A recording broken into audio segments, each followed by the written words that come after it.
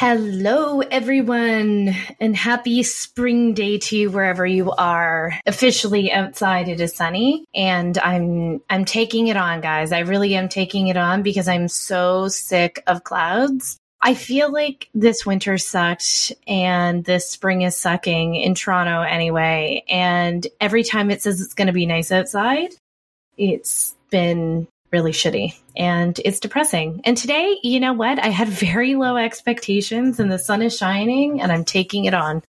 Guys, I'm a little bit jazzed because I just finished a really exciting interview. I can say it now because we actually have a recording down with author and researcher and economist Emily Oster. And Emily wrote two of my favorite books, Expecting Better, which is a book about all of the data behind common pregnancy recommendations, like don't drink coffee. She actually goes down all the risks, eating sushi, the listeria risks, and I think kind of takes some of the hysteria out of pregnancy. So I really loved it. I really appreciated that book. It made me somewhat saner. Emily wrote Crib Sheet in order to help parents make data-driven decisions. And, the basic theme of her book is that there are many good decisions to make. And here's the information on it in case you can't make one that you want. And guess what? There are lots of good ways to do this parenting thing, which I kind of love. And she talks a lot about sleep training. We go into a little bit about what the evidence says in our interview, but all in all, I'm really excited for you to listen. And that should be out next week or the week after, depending on how long it takes to edit. But I'm super excited for you to listen to it. And in the meantime, you should buy Crib Sheet because it's awesome. And it might give you a little bit of a heads up on our conversation. But this week, we are talking about early mornings. I mean, I don't even have a proper listener question this week, to be honest. I have no fun email to read to you from a client because my Instagram and my email box are full of questions from random people. Okay, this is great. I really appreciate the 4-month regression thing, but what about early mornings? What about early mornings? Past clients? Oh my God, my kid's getting up so early. What do I do? So we're going to talk a lot about that today and what is going on. Your kid is not broken. This happens to me every year. Spring is the worst. I always kind of joke that spring is bad for business because babies wake early, and winter, as soon as, daylight savings happens, it's a little darker. It's like awesome. Everyone's sleeping well. I actually talked about this when I was on CTV. I talked about the October sleep slump because we all feel so tired. And then spring comes and we're like, nah, man, I'm awake. I'm going to be awake all the time. So we're going to talk a little bit about that today. I'm going to talk to you about some strategies that you can be employing to help your children sleep a little bit longer in the morning, because I think that it sounds like many of you are suffering right now. So let's jump into that. What is going on biologically, right? What is going on with your baby who does not want to sleep in? You might have had that baby who is sleeping until 7 a.m. And then all of a sudden you have a week of, 5:30 wake ups. There are many reasons why that could be happening. And we're going to talk about a few of them.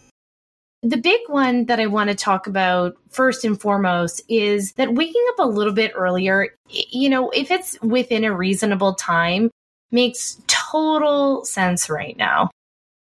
Why? Because we're creatures of the sun, okay? We create melatonin when the sun is gone, okay? So the sun goes down, our body senses that it's a little bit dark. We start producing melatonin to kind of get us a little bit sleepy. It's just an indicator to us like, hey, it's dark and you should be sleeping, okay? And that's a really important thing for us to have. And if you think about any time you've gone camping, right? I talk about this all the time that, when I went camping, I would look down at my watch and be like, oh my God, it's 8 o'clock and I feel like it's 11 o'clock. And it's because our melatonin's been going. We have no artificial light. Light prevents melatonin from producing. And so when we're in those conditions, we tend to go to bed earlier and we tend to wake up earlier because we are creatures of the sun. When the sun comes up, we wake up. We want to wake up. So actually, little bits of light are the indicator for your brain to stop producing melatonin and to produce some cortisol to wake you up in the morning. So we need all of these things. These are great survival mechanisms that tell us to be awake and be alert And so, I want you to keep this in mind that what is happening is very biological. And so, therefore, it is absolutely no accident that every April, May, when the sun starts to come up, usually after time change, babies tend to start waking earlier in response to the sun. And so the sun comes up, and I would say it can start peaking its little head up about 4:35. And if you have a light sensitive child, that it might be really stimulating and exciting for them to wake up, right? They see the sun, they're like, great. I mean, my 5-year-old is still telling me at, 5:30 some days, because I am also dealing with early mornings. Hey, Mom, the sun is up. Sun is up. So she's right. I mean, she's just a human. So I want you to keep that in mind. That's going to be my basic thought for you. Okay. That if your children are light sensitive and it is spring, it's probably harder to put them to bed. It's probably easy for them to wake up super early. And, that's probably what's happening. Okay. Now, there are also other reasons for early waking. So we're going to talk about that today. And you can kind of listen and do your checklist to see where you are on that thing. So if you think, oh man, I am kind of doing that, or this is what's kind of happening, these are some things that we can do right away to kind of change things up a bit for you. So the first strategy I'm going to communicate to you is, keep it simple. If you think that your child is sensitive to light, if they are waking literally around the crack of dawn, then it might be a light issue. So, my first could sleep with a little bit of light and it was never an issue. It happened, but she didn't have these prolonged wakings or early mornings. But my second, oh my gosh, as soon as the sun came up, she was up like 4:30 in the morning and happy, la la la la la la la. But I'm not sleeping through lulla's. I'm not sleeping at all. So I went a very tasteful route, and I got all of the garbage bags in my house and I taped them to her window, and it solved the problem, like literally almost immediately. I talk about this all the time, but if there is even a sliver of light in your room, it is too much. You might have to make your room like a panic room. And I know that seems a little bit crazy, but it can work for a lot of people, and it's a cheaper option than hiring me or calling me. So I'd want to start there, and I'd want you to try that for about 2 weeks. Because if your child has been getting up for, a week at 5:30, and we don't want them to get up at that time, their body clock is kind of set to that waking now. So they're probably going to wake at 5:30 for a little while, see that it's really dark, and then it's going to take some time for them to put themselves back down until a reasonable hour. And it could take up to 2 weeks to make that shift. So if that does happen, again, don't panic. I would just keep up with it for 2 weeks. And, in a good way to test it is try to put up those garbage bags during the daytime. So when it is super bright, you can shut the door, turn off the lights, and be like, okay, can I see my hand?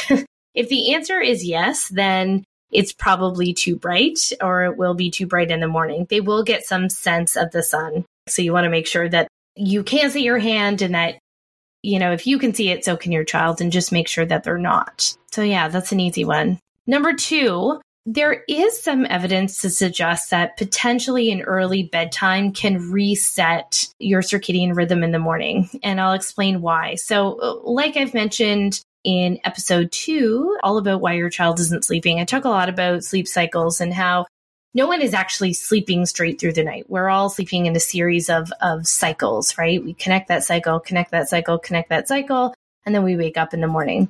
Now, if we start that cycle a little bit earlier, it means that the last to second last sleep cycle ends earlier in the morning. So let's say you have been putting your child to bed maybe a little bit later in hopes that they would sleep in. When we pull back bedtime a little bit, maybe, half an hour, depending on what time your bedtime is, that sleep cycle can, instead where it's ending at 5:30, maybe it's ending at 4:30. When that sleep cycle ends at the 4:30 time, you might be able to get, 1.5 to 2 hours more sleep, and you might get a 6:30 bedtime when your child connects another sleep cycle.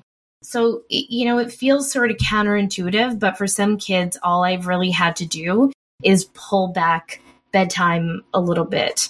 So you might want to try that. It can be really helpful. At the very least, if you are in this situation where your kid is just a sunflower, a creature of the sun, it's not really going to matter what time you put them to bed, they're going to wake up with the sun. You might want to start with an early bedtime anyway, just so they get more rest and they're not super cranky the next day. That's really important. So if it's gone on for a really long time, just pulling back bedtime a little bit. So, I mean, that's what's happening in my house. My kids are up at about 6 o'clock every day. I would say for a while in the winter, we're getting to about 6:37 most days. So now they're up at, just before 6 o'clock. And so we put them to bed early. We put them to bed about 6:30 when they're doing this. So that can be a strategy, just a coping mechanism anyway. The third thing I would love for you to be thinking about is what's going on with your older kids. Now, there are some kids, they might be napping or they might not be, as your kids get older, for sure, the more sleep equals more sleep thing still applies. But there is a limit to how much your child can start sleeping, right? So at around, 2.5, 3, we might want to start thinking about limiting some of the sleep. So if your child is sleeping 2 to 3 hours a day, and then going to bed at 7 and you want them to sleep till 7, that's a lot of sleep for a 2.5 and a 3-year-old. You might actually be looking at too early of a bedtime where they're legitimately running at a sleep pressure by the time 5:36 rolls around. So for some of you with older children, it might be about pushing bedtime up a little bit. And that's in the instance of probably a child who is on the cusp of dropping the nap, is still napping, but maybe doesn't need to be. You are going to have to push up bedtime because too much sleep does start to impact your mornings at some point. On the same note as, too early bedtimes, even with some babies, we could be getting too much daytime sleep. Again, this goes against all of our beliefs that, more sleep equals more sleep. That is going to be true for a lot of kids. But again, your kids can't sleep 20 out of the 24 hours a day, right? There does need to be some time that we are awake to build adequate sleep pressure. So sometimes when I have clients who have super early mornings, a lot of the things that those clients share is a lot of daytime sleep. So they could be sleeping, I would say when your child is between 4 months and a year, like probably, 4 to 6 months, we're looking at maybe 3 to 4 hours a day sleep, maybe a little bit lower than that for some. 6 months to 12 months, we're looking at, I would say, about 2 to 3 hours max. So if your child is getting more than that during the day, if they're consistently sleeping 4 to 5 to 6 hours during the day, they may legitimately not be awake enough during the day to build up the sleep pressure they need to sustain a long day. Or their naps might be total crap. We can't even get them to a reasonable bedtime. We keep putting them down at 6:30, and then legitimately they have nothing in the tank at 5. So if that is you, that could be something that you need to work on, right? If your naps aren't long enough or sustaining or pushing out farther enough to get you to a decent bedtime, you are going to continue to get those early mornings because, for some kids, they don't have 14 hours of sleep in them. That's really hard for a lot of kids. Then I would suggest, if your nap game isn't strong, it's probably worth looking at doing some nap training, calling me. We can kind of get you back on track. Another thing to consider is white noise. There are some instances, especially, in Toronto, there's a lot going on in the mornings. There are garbage trucks and sirens and, that dog next door that's always let out at 5 a.m. Or maybe, you have an air conditioner that comes on at a set time. These are just little sounds, but in those early hours of the morning, we are primed to be alerted by those, right? So like I said, our melatonin production is getting less and less. Our cortisol levels are rising. So any sort of stimulation is going to be hyper arousing around that time. So the addition of some white noise, if you're not already using that, can be really helpful. If that dog next door, you're not going to hear them, or maybe you or your partner get up to go to work and the car goes off and that's enough to wake up your child. Most white noise set between 40 and 50 decibels. I wouldn't say any louder than that, not any lower, is adequate enough to keep the noise out. And remember, white noise is not a sleep association or a sleep crutch. White noise is really there to block small noises. It allows you to flush your toilet. It allows you to talk to your partner. big girl voice or a big boy voice. These are all things that you can do to, again, I'm all about that real life stuff. Live your real life, flush your toilet like a human. You can do that. And white noise can help you do that. So one of the other things I always like to talk about is if we took a video of you sleeping and we watched you twist and turn and all of that stuff, you would actually be quite surprised in how active you are in your sleep and how you might have moments that you're awake and aware and you don't really know it. Especially in those early morning times. Like I said, when our melatonin is lower, our cortisol is rising to wake us up, we're actually more awake than maybe we remember. For our babies, they are very much the same. We know that baby circadian rhythm starts to replicate ours around 6 months. So, how we feel when we're tired, they start to feel. I really suggest removing your monitor. In my blog, I wrote to throw it out. You don't have to throw it out. It was probably expensive. Monitors are awesome during the day, and I really like them so you can put your baby down and kind of walk around and live your life and not really feel like you have to have your ear to the door the whole time. But during the night, if you have a house that allows for it, and not everyone does, but if you do have a house where you're right next to your baby or, you're pretty close, you can probably get away with not having a monitor because monitors are showing us things that we don't necessarily need to know. Lots of our babies are kind of getting up, stirring, they're happy. They might be awake for even a half an hour and then they fall back to sleep. We don't need to be rushing in and we don't need to go in there. I think those monitors pick up everything. It's going to make it really hard for you to fall back to sleep. And especially if it has any video capabilities, which most of the monitors we have now do, looking at those screens kind of makes it really hard for us to calm our brain down and drift back to sleep.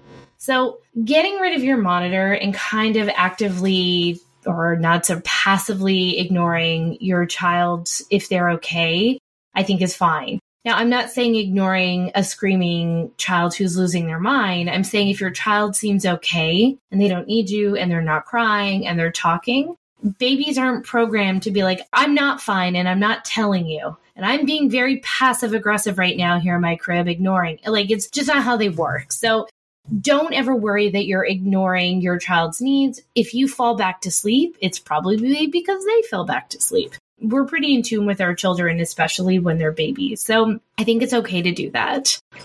This is a smorgasbord of strategies, guys. This is a good one. Another strategy that you could use would be to shift your baby's rhythm slowly. So like I said, if your child has been waking up for quite a few days in a row where they are waking up at, like, let's say 5:30, right? Just suddenly implementing these strategies isn't going to work overnight. Like, maybe blocking the light might do that. But, what I might do is attend to them a little bit later and later. So, every time we expose our children to light, so if we open the door, we open the windows, that's light, or food. So if we feed them, okay, we're starting our day. The body sort of like self-programs and is like, hey, this is when food is here. We should get up because food is coming. And then the light comes and then it's time to start our day. So you can just delay exposing baby to food and light by, 15 minutes every 3 to 4 days. So if your baby's getting up at, 5, God forbid, I wouldn't go to them until 5:15. Nothing bad will happen to them in those 15 minutes. And you're going to do that for 3 days, 5:15, 5:15, 5:15. They should start to shift a little bit. Then you can start pushing by another 15 minutes, 5:30, 5:30, 5:30. I would push that for as long as you can get it until you can get to the reasonable hour of 6. If your child can get to 6, they're going to be okay. All right. You don't have to worry about them being overtired. That's actually a decent night for most people, provided your bedtime's not at, midnight. All right, guys, if you have done all of those things and it has been 2 weeks and you're doing all the things and, your baby is falling asleep independently. I mean, that's always the caveat to all of this information. If you are still helping your child to sleep, if they're nursing, if they have a pacifier, if they're using a bottle, if they're being rocked, whatever your case is, if they still are being helped to sleep, it's going to be even 10 times harder to push out those mornings because they cannot go to sleep on their own. So I guess the caveat is make sure to all of this that your child is falling asleep independently. If they're not, call me. As soon as your child is sleeping independently, a lot of this stuff works itself out. Your naps are going to lengthen, bedtimes are going to be easier, and you're probably going to get later mornings. If you've done all of those things I've mentioned, if your child is sleeping independently, you just might have an early riser, and they exist. And I know that's not what you want to hear. For some children, it's really appropriate to be up at 5:30. And that really sucks. And provided their bedtime is on appropriate time and they're getting enough daytime sleep, it might just be a phase that goes away. If they are getting their recommended amount of sleep, it's kind of like, getting blood from a stone, right? It can be very, very challenging. But like anything, there are no instant fixes in life. And I think it's really important that if you're trying any of these strategies, that you are continuously trying them and not just for a day. Nothing works for a day. Nothing even works in 3 days. If you think about the general time change, like going from, ahead 1 hour to falling back an hour, that hour takes us 2 weeks to get over. The tiredness that we feel, it takes 2 weeks. So give your baby 2 weeks. If all of that fails and you're still not kicking butt in those mornings, you might want to give me a call. There might be something else, or you might just have an early riser and then you need to get better coffee and go to bed earlier. Okay. That's it for this week, guys. Between the podcast that I just recorded and this, I have talked to myself. Well, actually, no, I shouldn't say I've talked to myself because I did talk to Emily Oster. It wasn't officially by myself. I talked by myself in a room for a really long time today, and most people might identify that as insanity. So I better cut it quick here. I'm going to link to my Early Wakings blog in the episode notes of this week's show. Also, there's always a full transcript of every podcast, so you can go back and highlight and print the things that you like and use them. And that's at www.babiesbestsleep.com/slumber party. And you'll find a transcript for every episode. And as always, guys, if your kid is not sleeping and you'd like some support, you can definitely book a call with me if you are looking to work with a consultant.